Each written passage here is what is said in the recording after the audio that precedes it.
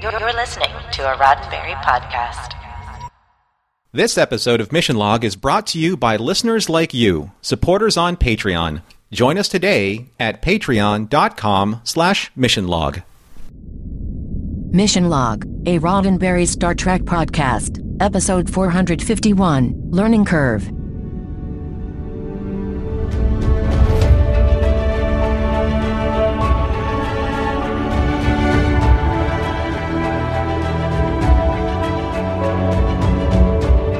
Welcome into another episode of Mission Log, a Roddenberry Star Trek podcast. I'm John Champion. And I'm Norman Lau. Each week on Mission Log, we do our best to be good students and learn all that we can from an episode of Star Trek, picking it apart for morals, meanings, and messages that we can take with us for the rest of our lives.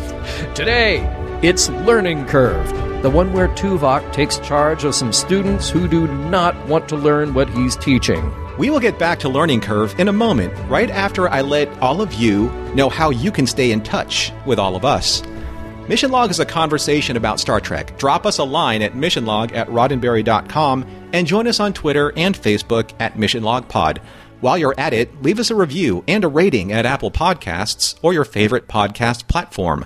And please remember, your comments could be used on Mission Log or Engage on the Roddenberry YouTube channel.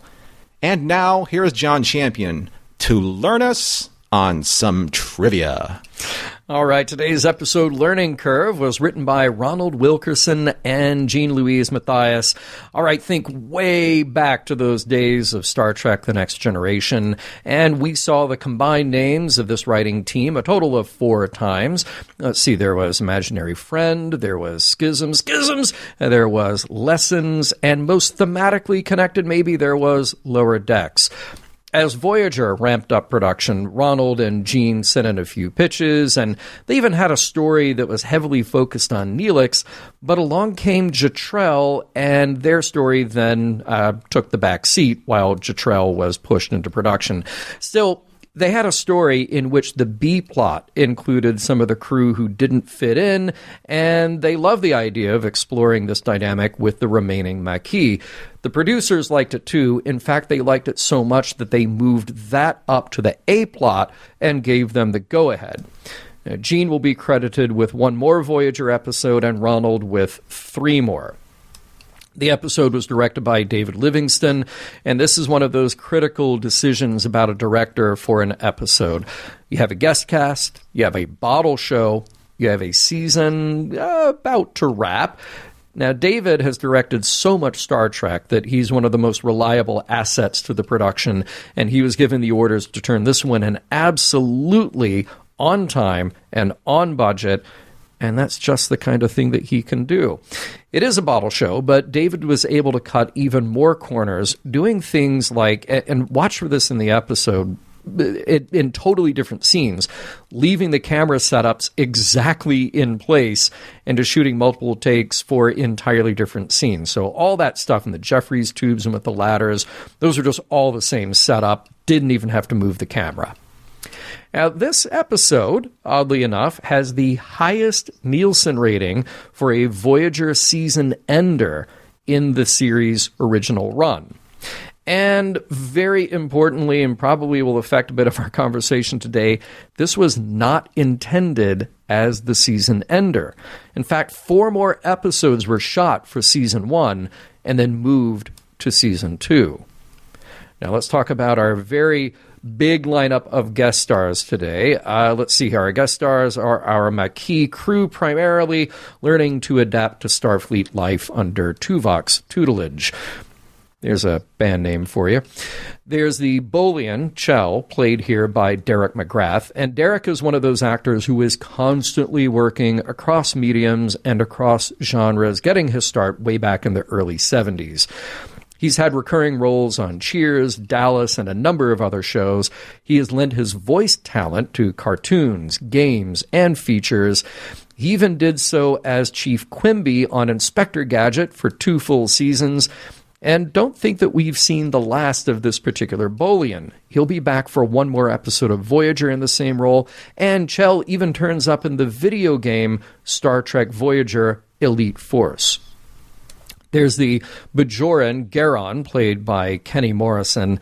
Now, Kenny got his start young. He was a child actor with his first on-screen professional roles popping up when he was about 13 years old. He was only 21 when this episode was made. In addition to the usual sitcom appearances, he is one of the stars of 1990's The Never-Ending Story Part 2. He also added director credits to his work starting in the late 90s, and most of his professional credits in the business wrap up around 2010. And two humans are in the group. The first is Henley, played by Catherine McNeil. Now, you could find Catherine popping up all over soaps starting in the 80s with daytime dramas like The Young and the Restless, and later on Days of Our Lives, to nighttime shows like Knots Landing.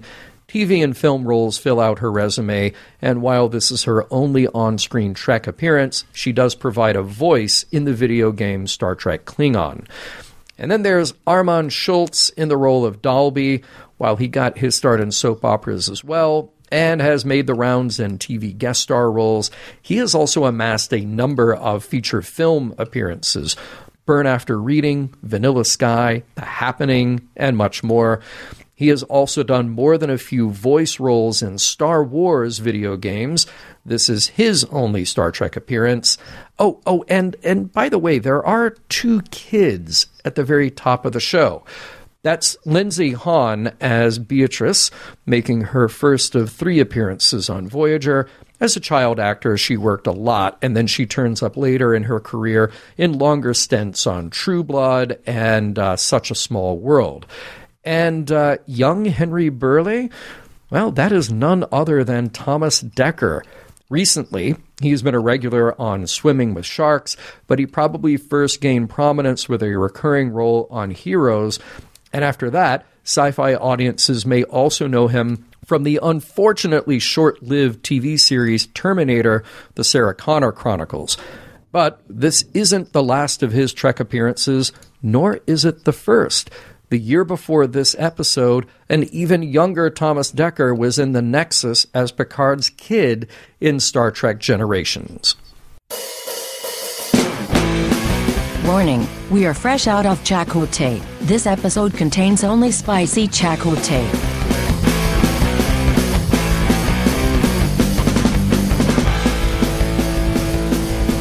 Prologue. It's a big day in Captain Janeway's holonovel where she's the governess of some precocious, humorless, holographic children, but we'll give them a break since they're dealing with the loss of their holographic mother. They try to get the upper hand, but Janeway holds her own, briefly. The program is interrupted when the kids vanish, and it appears to be some kind of energy fluctuation on the ship. In a corridor, Tuvok finds crewman Dalby making some unauthorized repairs to the bioneural gel packs, and that doesn't sit well with the Vulcan, who reminds the former Maquis crewman that repairs need to go through the right protocols. Dalby snaps back that he does things his way, and if Tuvok has a problem with it, then he can toss him in the brig. Act 1. While the engineering team tries to figure out what's wrong with the gel packs and figure out a temporary replacement, Tuvok brings Janeway and Chakotay up to speed on Dalby and some other Maquis crew members who just aren't fitting in. Stands to reason, since they aren't Starfleet, but here they are now on a Starfleet ship. Cool, you've got the job then, Tuvok, to give them a crash course in how to be part of a Starfleet crew. He meets the students, Dalby again, plus another human, Henley, a Bolian named Chell, and a surly young Bajoran named Garon. Tuvok comes in strong with the charge that he'll get them up to Starfleet standards, but as soon as the backtalk starts, he's got Chell running laps. The others can't put up with it, and Dalby has them all walking out, leaving Tuvok a bit perplexed in his own unemotional Vulcan way. Later, the Maquis crew convene in the mess hall to talk over their plans. They'll do their jobs, but they are not going in for any of these stuck-up Starfleet rules. Chakotay joins them to get their side of the story, and Dalby speaks for them all when he says that they may be on a Starfleet ship, but they'll continue to do things the Maquis way. At which point, Chakotay straight up punches Dalby in the face, knocking him to the floor. That's also how the Maquis do things. So he can have it his way, or he and the others can shape up and start acting like a Starfleet crew when they see Tuvok the next time. Act 2. The next time brings the cadets in front of Tuvok for his uniform review. They don't all pass, but they are dismissed until later that evening for something TBA. In the meantime, Dalby airs his grievances to fellow former Maquis B'Elanna Torres, but her advice amounts to suck it up, prove you can actually do what's wanted from you. There's another failure with the bioneural gel packs, though. This time, B'Elanna takes it to sickbay, where the doctor and Kes run a scan. Indeed, the biological component of it is infected, but they don't know how or with what, only that it is contagious but harmless to the crew. They'll need to isolate the packs and run tests to figure it out. At the appointed hour, the Maquis crew meet up with Tuvok, who has an activity for them, a 10K run through the ship, starting with about 50 Jeffries tubes, a pass through the mess hall. It's great if you like climbing, sweating, and carrying things on your back, with your fellow crew members looking on with amusement. Tuvok judges the group on their performance, even though he increased the gravity on one of the decks by 10% to give them an extra challenge. Garon and Chell still have to finish laps, and they'll do it all again the next night when Tuvok expects an improvement. Act 3. The next day, B'Elanna and Harry Kim look through transporter logs for anything suspicious. The only recent transports were some food items Neelix had brought up from a planet, but nothing out of the ordinary. On the transporter pad, though, is poor Chell, using a micro-resonator to degauss the entire room, another of Tuvok's assigned tasks, and the equivalent of scrubbing the floor with a toothbrush. Chell has something else to do, though, when he's reunited with his Maquis crew in the next of Tuvok's training tasks. They're all on a recreation of the Voyager bridge in the holodeck in a test, and stop me if you've heard this one before, where they have to act as a command crew responding to a distress call that turns out to be an enemy attack. They fail the simulation, but they also fail to learn the lesson that Tuvok has to spell out for them, that sometimes the best action to take is a retreat to protect your crew and maintain tactical advantage. They're defeated and humiliated. Tuvok retreats to the mess hall, where Neelix immediately sizes up that something is on Mr. Vulcan's mind, and he's got just the metaphor to help explain what's going on. There's this flower that has a flexible stem, but every now and then, there's one that comes along that's inflexible and just breaks. Tuvok totally gets it. His cadets are inflexible. No, Mr. Vulcan, you are the one who has the inflexible stem. So, bend a little. You can't treat the Maquis crew as if they are already Starfleet. Neelix returns to his kitchen to add some disgusting-looking cheese to a pot full of something that is definitely not macaroni when Tuvok notices its foul odor. The cheese is homemade from some milk that they recently beamed up. Cheese has to be made from bacteria, and the kitchen is right below a ventilation system that connects to the rest of the ship. Act 4. So guess what's causing all those bioneural gel packs to get sick? The bacteria flowed through the air system, and now the cheese is in a containment field to be examined by the doctor, and Neelix feels awful about it. Meanwhile, Tuvok does his best to reach Dalby one-on-one, a little hangout time between a couple of buds. Some pool, some small talk. It's not going well. Tuvok isn't exactly winning over Dalby, who it seems has been walking around with a chip on his shoulder for a very long time. It does reveal, though, that Dalby is protective over Garon, and Chakotay and Tuvok see promise in him. The doctor and Kes continue working on the problem. They may have a breakthrough, surmising that the gel packs are actually infected by a virus that was carried by the offending bacteria. They better work fast, though. Ship systems, including life support, are failing left and right. What's more, Tuvok and his trainees are stuck in a cargo bay, and neither the doors nor communications are working. Act 5. Things are looking bad all over Voyager, until the Doctor has a breakthrough. He needs to give the ship a fever in order to root out the virus, and that's a job for engineering. B'Elanna is going to reroute she's going to invert the... it's a whole thing that she's got to tech with the tech. It's happening, though, heating up the whole ship to an uncomfortable degree. Tuvok and his crew find their situation deteriorating, too. As Voyager heats up, so do the conduits in the cargo bay. With the door controls inoperable, Garon climbs up to a control panel to try from there, while the others attempt to escape through a Jeffries tube.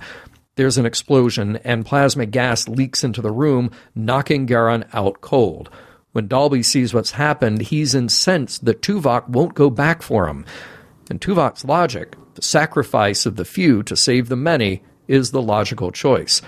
Their disagreement turns physical when Tuvok threatens to break Dalby's arm if he doesn't escape with the others, but then Tuvok seals the entrance and goes back for Garon himself.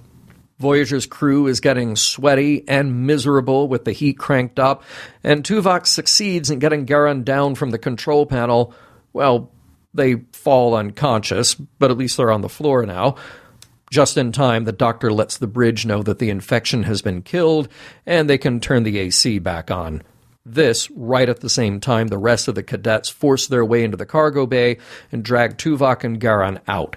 It's a moment of realization for Dalby that if Tuvok can bend the rules enough to pull this off, then he and the other trainees can learn to follow them. The end. So, folks out there, I challenge you this. 10 times. Say it with me. Bio-neural gel packs, because John shouldn't have to say that alone. Bio-neural gel packs. See, the funny thing is the people who hear the edited version of it, see, I couldn't even say version. The people who hear the edited version of this show, they will hear me just sailing right through bio-neural gel packs like I was born to say it. The people who hear the unedited version, they will know that it took about 300 takes to get through that phrase. That's why I want them to try, because now they know how difficult it is sometimes for us to get through our own scripts. So you propose the BNGPs, and that might be how it goes. Kind of a throwback to the GNDN. All of you Star Trek fans, you should know what it is. And if you don't, we're not going to tell you. You got to look it up. The GNDN in TOS, LOL, ROFL, right? Exactly. So, yes, that is it. All right. Hey, kicking off our look at Learning Curve. Look, oh, man, I'm so happy. It's Captain Janeway back in the worst possible holodeck game for herself. But okay, I will give them this, though. There is some thematic foreshadowing, what with teaching insolent kids. There's that. We can make that work. Yeah. I guess we're going to have to. I guess we do. And look, and I will give the show a shout out. I do like the early adoption of an emphasis on STEAM, that is the acronym STEAM, learning for kids, because, he says like, oh, your Latin is rusty, awful. And she's like, but look, I'm about to school you in physics and science and all these great things. Very, very cool. Great to see Janeway leading the charge there. But she immediately addresses Beatrice about needlework and painting. So, I want to see her like, all right, Beatrice, day one, warp field theory. Exactly. Yeah. Right? I'm going to teach you something that you really need to know, right? As opposed to not need to know. I'm not going to go there. I mean, I know it's supposed to be immersion, but, sure. The kid, though, there's that old rule in Hollywood, like no kids, no animals. You don't want to work with either. But the young Lord, the actor who played the young Lord, was so good at being Joffrey Baratheon. I'm telling you, right? Yes. But I mean, truly a really good actor. Thomas Dekker is no slouch, and I completely did not make that connection until I read the trivia, and I was like, oh my God, he's really good, and wow, to have yourself immortalized like that. pretty awesome. Oh, wait. I do have a question. How many Maquis are there left on Voyager? Because it seems like every week there are just more new Maquis to deal with. Yeah, are they reproducing? Is that something we don't know about the Maquis? Are they all dancing at the head of a pin? Maybe. So, yes. Along with the angels. Yes, yeah. Do you think that the 47 gel packs in reserve was just a little too on the nose, even for the joke 47? Yes, 100%. And I am glad that you mentioned it because, it just stands out sometimes. Sometimes it doesn't. Sometimes it's clever. And this one, it was not. Before Chell arrived on the scene, I like that the three Maquis that were sent to Tuvok for training, they all represented the different branches. So it was nice to have, you had sciences, you had engineering, and you had command, like all in there. Yeah. That was really cool. It was also nice just to see all the, the cosplay that was going on there. It wasn't just like all command or all engineering. Yeah, definitely. And holy crap, Chakotay decked Dalby. I know I mentioned it in the recap, but Chakotay straight up decked him.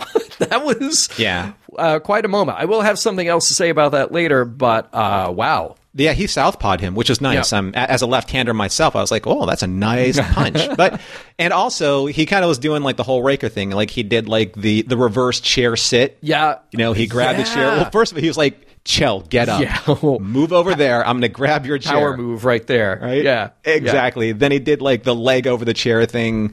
Not quite Riker style, but then punch. Also, though, not to be completely downplayed, space cups. There are space cups here, and thank you to space cups. Thank you to people in the Discord who pointed out that there are space cups. I mean, there's some space tankards. Right. I don't know exactly how they'll be categorized, but definitely a good look at those. And man, I do think that Tuvok, checking out the uniforms, he would have freaked out on the Enterprise seeing Worf with a bandolier on, or Deanna wearing whatever Deanna's wearing. Definitely not the place for him. For everyone who's playing the home game, in case you forgot that Starfleet in any way, shape, or form is not a military organization. Yes. The way that Tuvok dressed down his subordinates during the inspection was very much in line with military.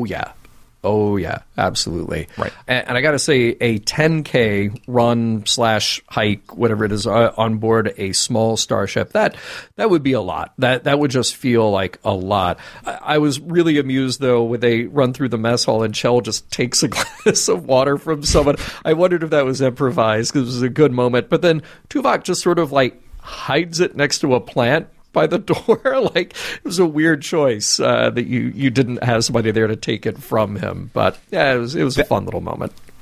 So this is the goal. The goal is, first of all, why hasn't that been cosplayed yet, ever? Oh my God. Okay. Yeah. I sense an opportunity for us. Go ahead. And then second of all, that's what you should do. You should run around whatever hotel or whatever convention center that you're in, grab certain drinks, and just hide them along the way. That's it. And then people will be like, oh, gee, those cosplayers and their 10K run. That's it. The costumes, would require a little bit of work. Here's a bit of bonus trivia for you. The shoes are Air Jordan X models that had been kind of changed a bit. So, I'm sure you can hop on eBay and spend a couple of $1,000s to find those. So, yeah. Literally, so the costume would cost you $1,005. $1,000 for the shoes, $5 for the actual uniform for the gray itself, sweats. Right? Yeah.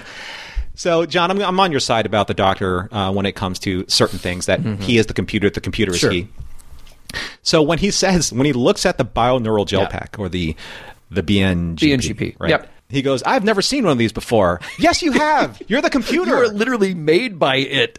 Right. Exactly. You're like, you should look at it like Mommy or Daddy, right? You know, like, how am I going to save you? Because basically you are powering me now. Yes. And as systems are failing, the Doctor is not failing. He's actually the only one he's the only one who's solving the problem. Yeah. It's like he's getting smarter as they fail. Wow. All right. Well, this episode just took a turn for me. Fascinating. Here's the thing with Tuvok and his training. First of all, it's not really bolstering their spirits. It's kind of humiliating. So, what do you actually think? Now, this is like Starfleet training. I train Starfleet cadets. I whip them into shape. Thank you, Sergeant, Drill Sergeant Tuvok. Do that to Tom or Harry. See how they hold up. Right? And they are command staff. Yeah. They are on the bridge where all of the stress happens. Yeah. Put them through a 10K run. Oh, no. Not at all. See if they hide their drinks. Right? Yeah. Not going to happen at all. Let's cut over to the holodeck training on the bridge simulation. Now, definitely a Kobayashi Maru thing, obviously. Chell says that Ferengi have been known to fake a distress call in order to lure in a ship. And my question is, to what? To lure people in for a look at the gift shop? Like, what did Ferengi get out of that? I don't know. Well, there are those action figures. Oh, that's true. You can get so the much. entire Marauder Mo collection. That would be, maybe that's the game they're up to. And I do want to point out, nice little effect when Tuvok is standing in the bridge simulation, and it's a composite shot, because, of course, you have to do that when you go back to the arch. But he's there in the red alert lighting with some smoke, and then the lighting just changes from red to white when he resets the simulation. It's a really good little subtle thing to do where you have a blend of a practical with the composite. It's so subtle, but it just works to sell the moment. The whole thing, the Kobayashi Maru type simulation that was happening there, I think that for Star Trek fans of a certain age, we're like, okay, we get this. This is very Star Trek 2: The Wrath of Khan beginning. But what I really drew me into the scene was at the end when Tuvok said, and this is much to Tim's credit, Tim Russ, who performed the line, the strongest tactical move is always the one in which you reap the highest gain at the lowest cost. It's so Vulcan. Yeah, right. It's so Vulcan. The only other line I think that would have been better here is the only way to win is not to play the game. Ooh, yeah. Good call. Good call. Right? Yeah. So we are war games after all. Neelix with the sick burn. Yeah. Right? Maybe it's you who are the one that's not, I'm like, that's pretty good. That was fun. Yeah. Nice on Ethan to do that. But watching Ethan now as Neelix, watching him deliver those lines, and after Tetrell, it makes me look differently at him now when he says these lines. Yes, right? Did that happen to you? Does that happen to anyone else? It has to. And yes, it does. Because then you see that there is a depth there that, there's just a lot more going on to the character. So, yeah, again, never let us forget that, because I think it's very important. All right, Norman, it's time for the best line in the episode. I think you and I both know what it is. Get the cheese to sick bay. So good. It's so good.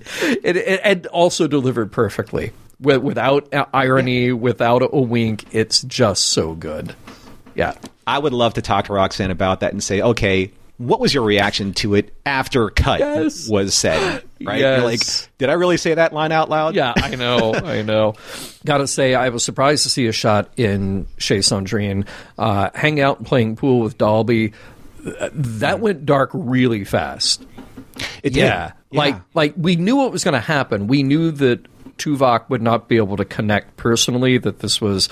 It's like something that he read in a book and said, I'm going to go do this. I will connect personally. We are now connecting personally. We knew that it wouldn't go well, but wow. Yeah. Right. And the thing is with that scene, Tuvok said something, and then Dalby said, this terrible thing happened. And Tuvok's like, how did that make you feel? Yeah. Right? It was like, I know you're trying, but I think both men in that situation knew exactly what was happening. So I don't think Dalby was giving him the benefit of the doubt neither. And Tuvok didn't really understand that there was a benefit or a doubt to be given. Yeah. So it was all about, if this was said, then X must be the next question. Right. If X is the next question and this response happened, then Y must be the next question. Yep. Right? Exactly. And it was just like, creepy. And also, I do love, this is the home game, anyone who plays pool around the table at Sandrine's, watch how they handle the cue stick. This guy, the actor who plays Dalby, knows how to play pool. The way he cues up his shot, the way he lines, the way he arches his back, the way he bridges his hand against the rail, the way he chalks, all that stuff. Guys played pool. Interesting. That's cool. Now, at some point, actually twice in the episode, they floated the idea out there of using Icelandic chips at some point. I'm kind of surprised that they didn't just have some on board that they could start dropping in. They still work. All the other ships in the Federation use them. But here's the question. Did anyone think of just putting the gel packs all in the same room and heating that up while maybe some Icelandic chips just keep the air conditioning on for the rest of the ship? That would have been one way to do it. Just, I know hindsight's 20/20, but if they ever run into it again, maybe they could do that. What's up with the logic, man? Seriously. Yeah, I know. Why are you bringing the logic into this at all? Yeah, it's the Vulcan in me, sorry.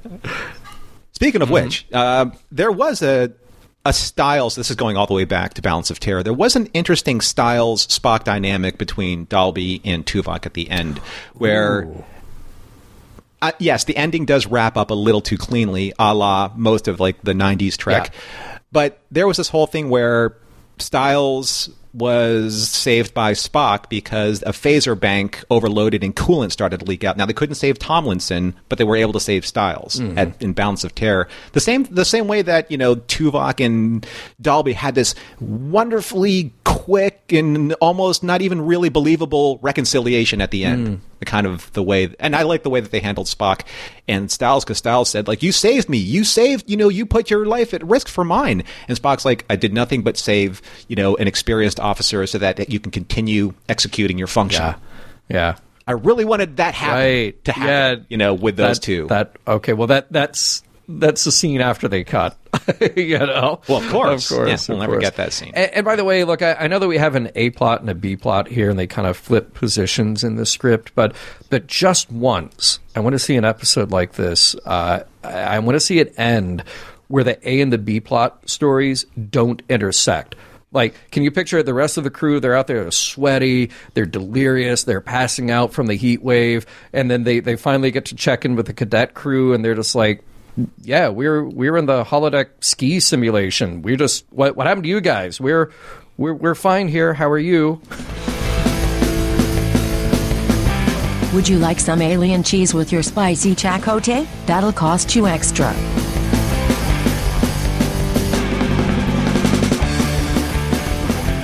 We will get right back to Learning Curve in a moment, but first a word from this week's sponsor, and that sponsor is you. Specifically, all of our followers and supporters on Patreon, patreon.com/missionlog, where all of you have been able to take advantage of the community that we have there, the early and unedited episodes of Mission Log, as well as the exclusive Mission Log swag that is available to Patreon supporters. But even bigger than that is the explosive growth of our Discord community. Norman, take it away. Discord for us, John, I think it's every time we check in, it's always something new, a new conversation, a new topic, or topics that have been, bandied around from episode to episode, all the way from the original series to all the newest episodes in Strange New Worlds to tangential science fiction from the 1950s, all the way to the 2000s, Stargate, Doctor Who, everything Jerry Anderson, which you and I love, Blake Seven. The growth and the potential growth of this group is all thanks to the group. Yeah. Really? Yeah. I mean, we've been really lucky that ever since Mission Log started, we've tried to curate a type of conversation that is about ideas around the pop culture that we are fans of. And Discord is a perfect offshoot of that and a great place to be able to check in at any time and find engaging conversation. So you've heard us talk about it here. We get emails from people saying, hey, Discord sounds great. How do I join it? Well, very easily. That's why we do this drop whenever we can in our episodes. You join it by joining Patreon, patreon.com/missionlog. And for as little as $1 a month, even with a discount, if you join for a full year, then you get all access to that and so much more. So it's patreon.com/missionlog. And Norm, I believe we have some new patrons who have joined us. Let's say hi to them. So thank you for subscribing. Thank you for supporting what we do here to T. Ski, Stefan, Chris, Laurent, Carlos, and Corey. These are our new subscribers, and we thank you so much for believing in what we do and supporting it with your hard-earned latinum. All right, so we will see you all there at patreon.com/missionlog and see you in the Discord. All right. I mentioned it in the last segment, and I said I'd mention it again. Let me just say straight up, violence is not the answer. Striking your coworkers is definitely never the answer. But this is TV. And Chakotay has been one of the less interesting characters up front, for me anyway. You may feel differently. Other people in the audience may feel differently. That's perfectly fine. Seeing him knock Dalby on the floor to make a point was gold. I mean, that was, I guess, help me out here, because I think if there's any way to justify it at all, it's that this is how they interacted before they got there. Now, what we don't see is that off screen, he's got to answer to Janeway as well. And Janeway's got to say, hey, you struck a crewman. And he's got to say, yeah, I did, but this is how we did things on my ship. And then she gets to say, well, you're not on your ship anymore. You know, like, there's a circular thing here that's a bit of a problem, but it was still very satisfying to watch. We're going all the way back to something I think that has been so woefully and so underutilized, and that's Chakotay's character. At the very beginning of the entire premise of Voyager, you were going to have Janeway in command, and then you were going to have Chakotay trying to wrestle with whose loyalty is he going to support? Is he going to support the people that basically has saved his lives a dozen times over? Or is he going to kowtow to the Starfleet way, which I think, in my personal opinion, he was relegated to too quickly in this series. Totally. That's why you have to have a moment like this to remind people, like, Chakotay is Maquis. Yeah. Yeah. 100%. Yeah. So it helps. Maybe I would have felt like this scene fit more so if we got this kind of thing earlier in the series.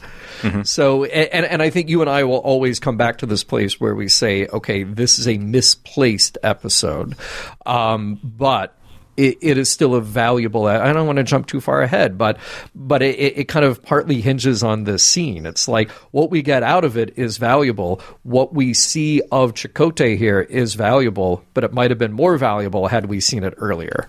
Yeah, I mean, I could pretty much take like a lot of what I'm going to say later, clip that and say it here, but I want to bring it more of an emphasis on this later. Yeah, sure. Especially on Chakotay. Yeah, 100%. All right. So what do we have here at heart, though? I mean, the heart of the episode is this sort of workplace training and techniques, education, team building, and of course there's learning happening at both ends. Tuvok and his cadets have to meet each other where they are, and you won't get anywhere just by constantly forcing people to do what you want. But I love B'Elanna's take to Dalby, and this is what I wanted more of, and I wonder why it didn't get more attention, which is it's so short, but it's so perfect. And I hope, honestly, that I can remember it for all those times in life that it is actually applicable. She just says, in other words, you're afraid that you won't make it, that you'll fail this training. That's not what I said or what I'm thinking. What? You're thinking that I can't make it through this ridiculous exercise? That's absurd. Fine, then make it through. Reverse Psychology 101. I know! Right? And yeah. It was great. It was so great, so much more effective than what Tuvok is doing. So maybe Tuvok and B'Elanna needed to have a conversation about this, but I thought it was just ideal. That should be almost the kind of thing that comes a little bit later that would snap him into place. You go like, no, this is why you're doing it. You're doing it because you can, because that's what's expected of you, I mean, for me, again, this is misplaced episode, not necessarily because of where it falls in the structure of the story, but where it falls so far away from the events that happened in Parallax. Parallax was the episode where we really saw the Maquis being Maquis. You had Seska and another Maquis in the hallway conspiring to do Maquis things. Chakotay busts them down. He could have thrown a punch at the guy or at Seska, probably not Seska, but he said, we're doing things this way. We're going to try and make things work. And he's fighting tooth and nail, for B'Elanna because he wants B'Elanna to be able to achieve and show that the Maquis way can work. And I think that it's unfortunate that it is just so far removed from what happened in Parallax. So don't you think that this should have been addressed far earlier, just to have a little bit more of a smoother cadence when it came to Chakotay, the Maquis, Chakotay, Starfleet, Chakotay, Maquis, right? Yeah, because what you're getting at, though, really is sort of this question of hindsight. It's this question of production reality affecting the stories that you're telling. So here they get to spend all this time. They have the luxury of time of crafting a pilot episode like Caretaker, which is so strong in so many ways. But then it's like, oh, well, we've got to stretch this out another 15 episodes for our first season. Then we got to stretch out another 26 every season after that. What do we do? Well, you know essentially the dynamic of the characters with each other, but you also have this directive saying, well, they need to come together as a team. All right, but then you've got writers who aren't there every day because you have a combination of a writing staff, a production staff, and your outside freelancers. Suddenly a better story comes along, like Jetrel, like whatever. They go, oh, no, let's do this one because it's the better episode. Then you're backtracking to figure out, well, wait, what are the things that we left on the table that we didn't actually explore from before? It's an interesting question because as of our recording now, looking back at Voyager, we're in the throes of Star Trek where the main way it's told is in short serialized seasons. That's a fair point. Yeah. Very fair point. So something like this now would be something that would actually carry you through an entire season. You know, it's there's no one right way to make a show. But I think what you're illustrating here is kind of the part of the downfall of just the way TV was written then, because then stuff like this does feel out of order, and it feels like good opportunities were missed. And I think one of those bigger missed opportunities was consistently showing the Maquis struggling with their identity, because it's obviously there. Let's go all the way back again to Parallax and this one discussion that Janeway and Chakotay had where Chakotay was really at odds at this stage in their relationship. So I'm sorry, this is actually in this episode. I'm stealing a lot of my own thunder from the end of this episode. Yeah.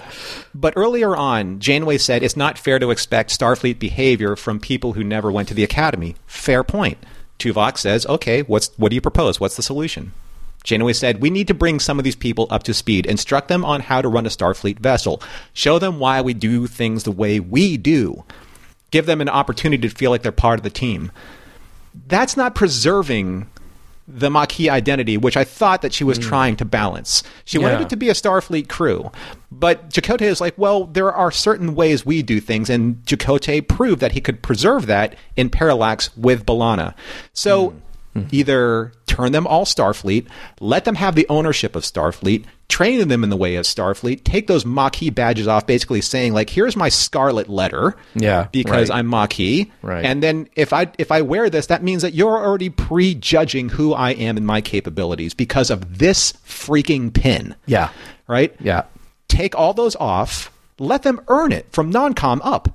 Yeah. And let them get ownership of their own responsibilities. That sounds like the Starfleet way. Any other way aside from that sounds like assimilation. You took the word right out of my mouth. I kept thinking that is a kind of assimilation. Then how badly does that go? Like, where do we end up a year from now where it's Starfleet 100% of the time, but, you get Maquis Day once a year. Here you go. We're gonna bake a Maquis cake, and we're gonna have the Maquis roast, and we get to sing Maquis songs for one day. Rest of the time, just Starfleet. But and everyone gets a free punch at Chakotay that day. That's how it works. Yeah, see, you're on board. You know how Maquis Day goes on Voyager. All right, let's talk a little bit about Tuvok and his maybe strengths and weaknesses, glaring weaknesses as a coach, as a teacher, as a trainer here. Really, his approach can be summarized by that old directive, the beatings will continue until morale improves. He kind of starts things that way and realizes after a bit of time that isn't exactly the way to go. Now, that line, of course, that it is always tactically correct to sacrifice the few to save the many. Okay, that's a very different line from just getting the tactical advantage, and sort of expressing the idea of saving the crew in order to carry on to fight another day, to actually use your tactical advantage. This is a little more, not necessarily nihilistic, but it is a little cold. Emotionless? Yes, a little cold, a little emotionless. Yeah. Because when I hear that and then I come down to this last scene, it's that last moment where Dalby and Tuvok are having their face-off, and you've got Garen who, by the way, face off has a totally different meaning when we consider poor long-lost Durst. Didn't mean to bring that up. I know, tragic, right? But, and you've got Garen, who is passed out up at that control panel. When they're having that moment, what do you think? Was Tuvok going to save Garen anyway and just wasn't going to take the time to explain his decision to Dalby? Or was he actually prepared to let him die? Because rewatching that scene multiple times, there's not a moment of realization. There's not a moment of changing one's mind. There's just shove Dalby through the Jeffries tube, throw on that door. Could Tuvok have taken the time to say, no, I'm going back for him. It's my duty to protect you. You know, I don't know. I kept rewatching that moment, trying to figure out where's the point where the character is connecting to what's going on. You know, this is a great example of, again, TV being made at a certain era, maybe a certain innocent era versus TV or movies that are made now. Because I think at that time, in that moment, is where you would either capture an audience and say, this is a very serious topic that we're talking about. You know, the needs of the many outweigh the needs of the few or the one. Even if that one is Tuvok or, in this case, Garen, right? So he lets him die. But he said, if I didn't do that, then the three of you wouldn't be alive, and neither would I. You know, it goes, again, all the way back to the example of Styles and Spock. Styles is saying, I can't believe you did this for me. And Spock's like, I didn't do it for you. I did it because tactically the ship is stronger with you than without you. So I think I really do think that not that I wanted that character to die, but there's a learning moment here. Like, the reason why we did all of this is because this is the protocol that you have to follow. Would you rather have one? This is your trolley problem, John. Yeah. Would you rather have this one? And we were sympathetic to, you know, his story because, you know, he was the story that Dalby told about Garen around the pool table. Sure. We're sympathetic to this character. We don't want anything to happen to him. But at the same time, though, these are those moments that make episodes far more interesting and memorable when you have that moment, right? Yeah. Focused on a character, especially in this case, Tuvok saying, like, what is your solution going to be? And I really wanted Tuvok to have maybe wrestle with that a little bit more emotionally at the end if he let Garen die and say, look, I didn't want this to happen, but it happened. And I would rather save 70 to 80% of the team rather than all of us die because I didn't make that decision. That's the weight of command, right? That's the weight of the responsibility. Now, the trouble is, you know, you think about the next episode, the next episode, the next one after that. Every single time now, here's Dalby walking down a corridor wanting to punch Tuvok every time he sees him. He's got to wait for Maquis Day. He's got... Right? But so what consequences have we learned? That's my biggest sticking point with Voyager, even up to this episode. It's like, and Henley said this in the mess hall, you know, before Chakotay, you know, punched Dalby. She's like, we can do anything we want. We can be the biggest a-holes on this ship. What are they going to do? Brig us? For how long? Right? So that's my biggest problem. And I had this all the way with State of Flux when, when Maj Kulla's assassin killed, like, the only witness that they had, and nothing happened to him. No brig time, no interrogation, no nothing. Yeah. Right? So if, say, through the course of, you know, Chinese whispers or the grapevine, you know, the Maquis hear of this, and like, well, if Janeway and Tuvok aren't going to brig, like, people that murdered their only character witness in an investigation, we can get away with anything we want because they're not going to do anything to us anyway. Right. And it gets even deeper than that because Voyager is so lean when it comes to staffing. And this is like looking at it from a real world problem. When you're that lean on staffing and you have specialists can negotiate for a lot when they're the only one as good as they are at their job. True. Yeah, very right? true. And now, what if that person was Maquis? Yeah. What if that person was an expert, the only expert in the quadrant on that ship in bioneural gel packs? Yeah, there you go. Yeah. What do you do? The BNGPs, you need them. You need them fixed. What are you going to do? Are you going to take them off the job? Of course you're not. Right. What are the consequences? So, seriously, like, Tuvok's got the stick. Yeah. There's no need for a carrot. Yeah. Right? Right. Exactly. What lessons does this episode hold for us, aside from the wonders of sweatpants in space? Well, we've come to the end of our story today, and you know, folks, I like to think that Tuvok learned a little something, and Dalby and his crewmates learned a little something. Most importantly, I hope that we all learned a little something from Learning Curve. So, Norm, it's time to figure out what you and I learned from Learning Curve, and I'll start off in the traditional way with discussing whether or not the episode holds up, and then we'll get into our morals, meanings, and messages. So, Norman, looking at Learning Curve, do you feel like this episode holds up? So looking at it from the bell curve, grading it on the bell curve, right? Looking at it from all of the elements involved, I don't like saying this for kind of like the, I don't want to be glib about it, and I don't want it to sound like completely like sanitary, but there's nothing technically wrong with this episode. I don't know like why I find this episode problematic, but technically there's nothing wrong with it. The acting is fine, and it's actually in some occasions better than fine. The production is fine. The way that they economize, as you said, like a lot of the shots, and you still had this, understanding that the ship is big, it's vast, it has all these corridors, etc., etc. Everything's fine. But maybe that's the problem that I'm having with this episode. It's that, let me equate this to one of my favorite things I like talking about, and it's bourbon and scotch. When you have a blended, offering in a blended bourbon and blended scotch, it tastes so perfect that you don't trust it. It tastes so smooth that you're like, why is this so smooth? There should be some character, quote unquote, to it. That's how I feel about an episode like this. It just lacks a little bit of that specific character, and maybe that's the way it was for Star Trek back in the 1990s, pre 9/11. There's a certain vanilla-ness to the storytelling.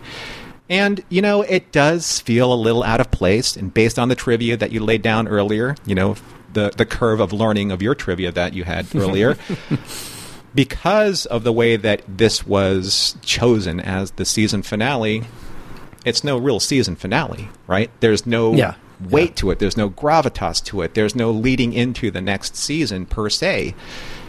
But I think all of that being said, the biggest issue I have with this episode is it shows the shortcoming of how they've handled Chakotay. Because Chakotay, when given the opportunity, is a fascinating character.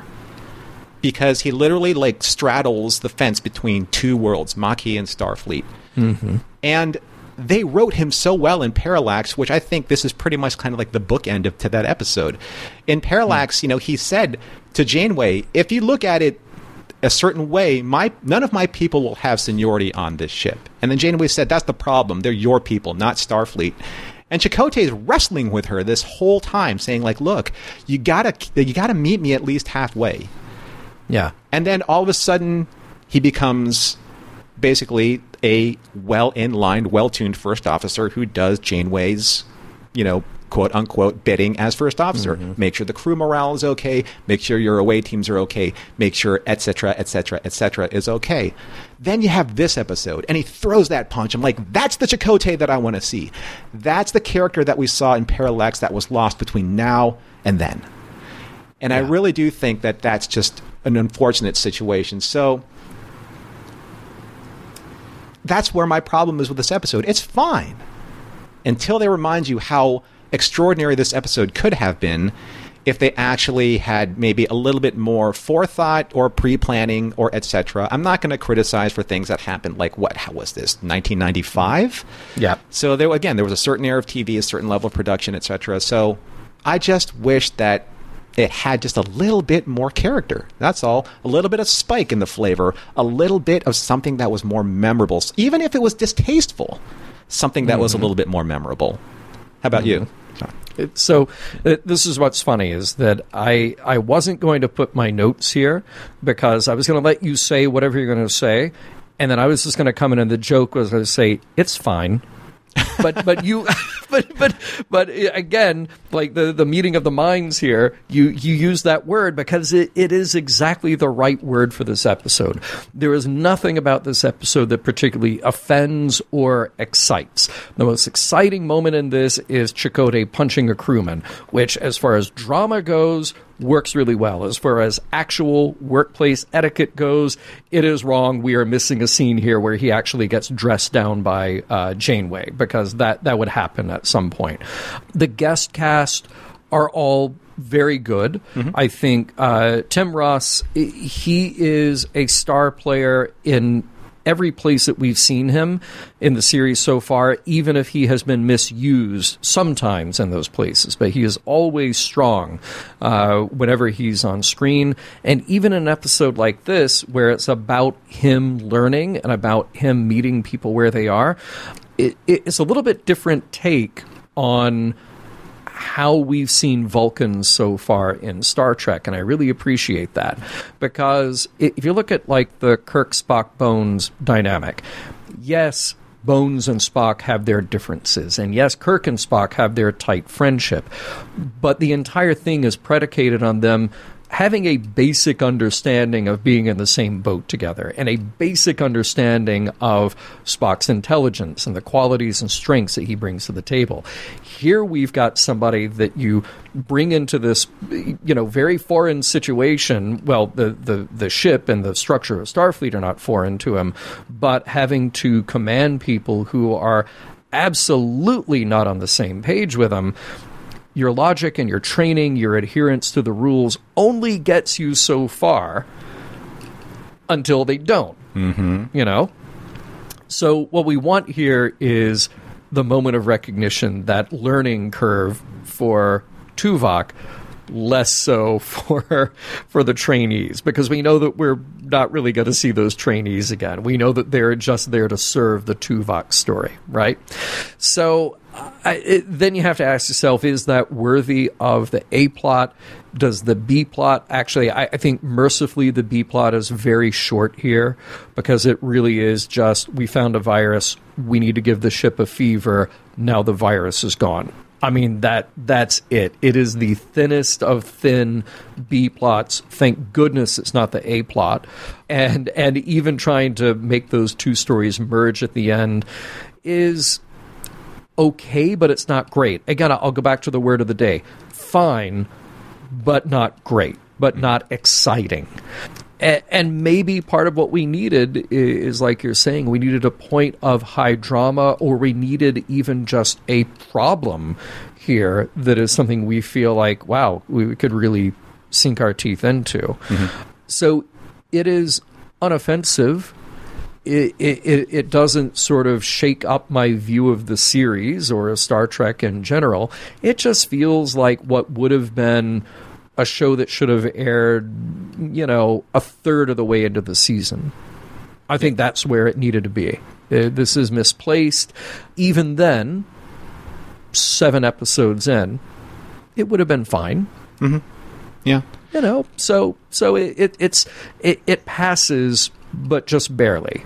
It holds up because the production is running along smoothly, the actors are doing their jobs, but there's nothing here that really will leap out at you and make you, question your existence in the middle of the night.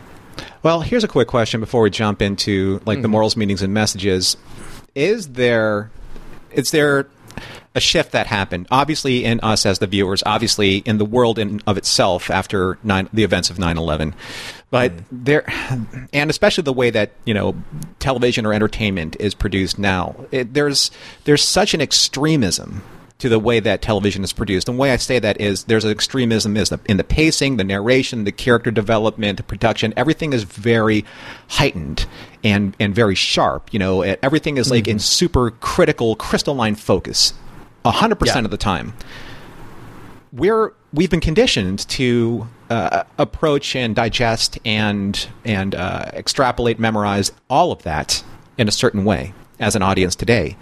Going back to the pre-9/11 world of the late 1990s, of this is 1995, this episode, is it hard for us to actually see a certain level of innocence and a certain level of saccharine sweetness that was part of that era that we just can't see anymore?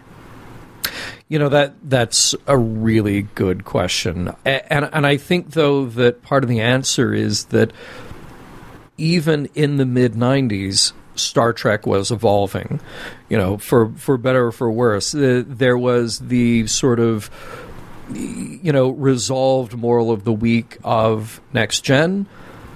But Next Gen also went to some difficult places. There was DS9 that was breaking all kinds of new ground, and for as many criticisms as you and I and many of our listeners and many viewers at the time had of DS9, they also realized that that was a show that was going to go even heavier, even more pointed in its look at how people live and work together, and when the stakes are different, how do they live up to who they say they are, or not live up to that, as the case may be.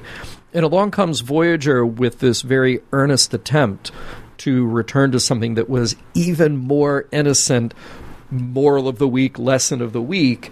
I have to feel like, with the thoughtful stories that we've had so far, there's nothing wrong with Voyager going light. There's nothing wrong with Voyager just sort of being a personal journey every now and then. But this one just feels thin. Mm-hmm. That's all. It just feels thin, We're coming off of Jetrel. That's true. That is true. Jetrel is Voyager's duet by design. Mm-hmm. And I think that's a good thing, Stories that are that good are worth retelling and re-exploring. But we're coming off an episode that maybe they felt at the time, well, they can't really go to comedy, and we're coming up here at the end of the season. We don't really know what the order is going to be. This one's just sort of innocuous. Right. And I do think that if it weren't for being a season finale, I think we would probably be a little bit more understanding towards the nature of this episode and focusing on just the episode in and of itself, as opposed to this is the end of season 1 of Voyager, the flagship series of the UPN. Right. Yeah, exactly. Because there's that baggage that's associated with this episode too, right? Definitely. Yeah.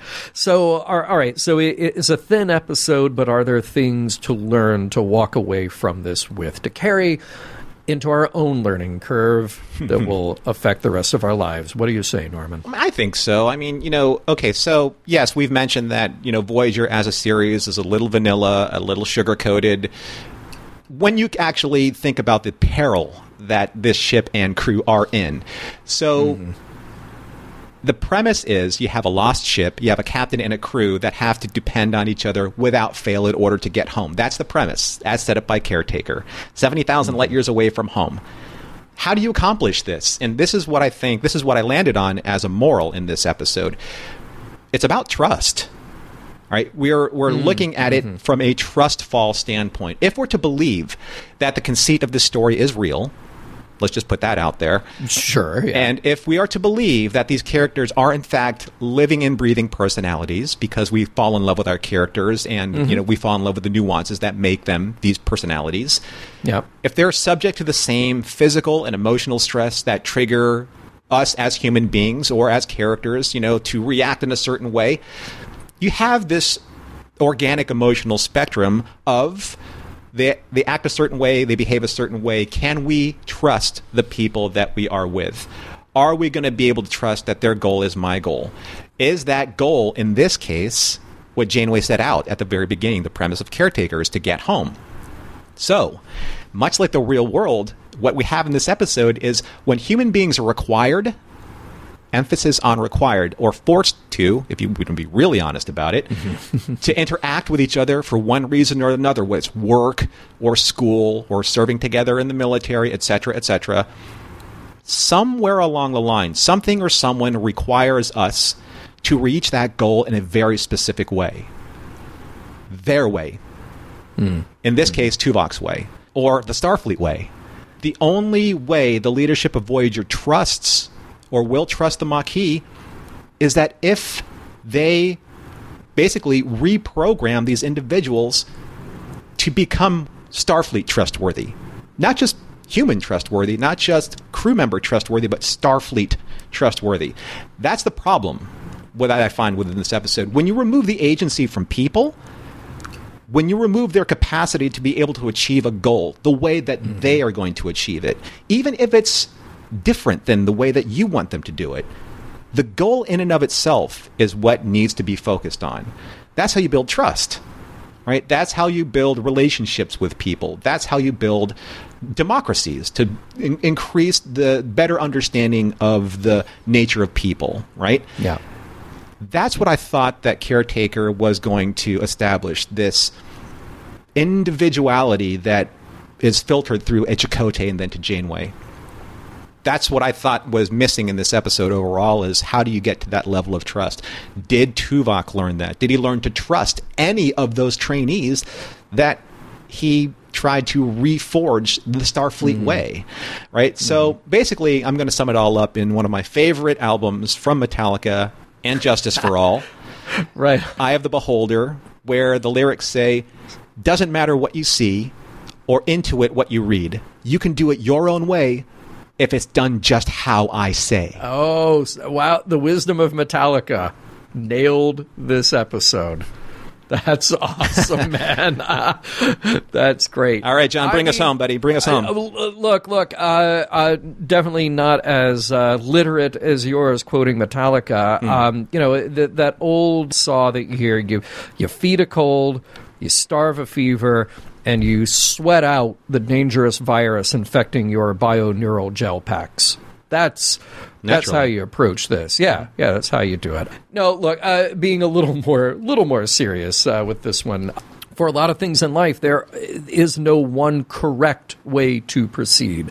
There is no one correct way to interact or to approach a problem. We're at our best when we can adapt to new circumstances and new information. And we can be so rigid in our approach to others that we lose the opportunity to learn ourselves. And the cadets have a nice little journey, but so, most importantly, does Tuvok.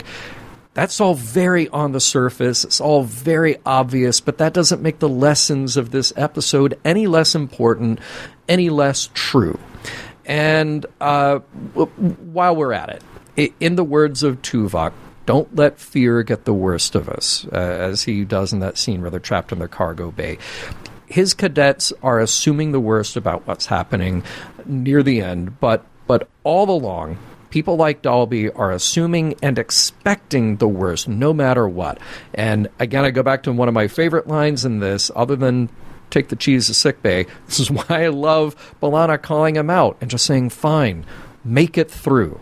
That's the lesson that I think I get to take away from this, because things can be falling apart around you, but if you assume that they will only get worse instead of deciding to make it through, then you won't. Mission Log is produced by Roddenberry Entertainment. If you would like to support us directly, you can do so at patreon.com/missionlog for early access to shows and the Mission Log Discord. Our website is missionlogpodcast.com. And for more Star Trek news and discussion, visit trekmovie.com. On the next Mission Log, the 37s.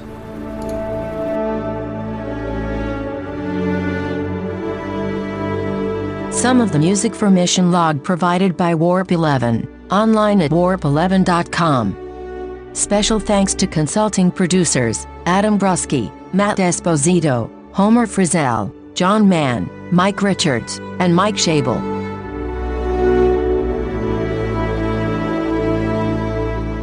Hey everybody, Maquis Day is coming up. Remember to swing by Chakotay's Punch Bowl. It is also spicy.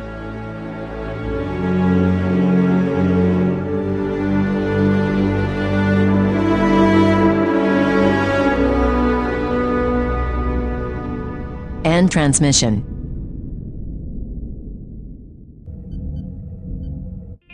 This is a Roddenberry podcast. For more great podcasts, visit podcast.roddenberry.com.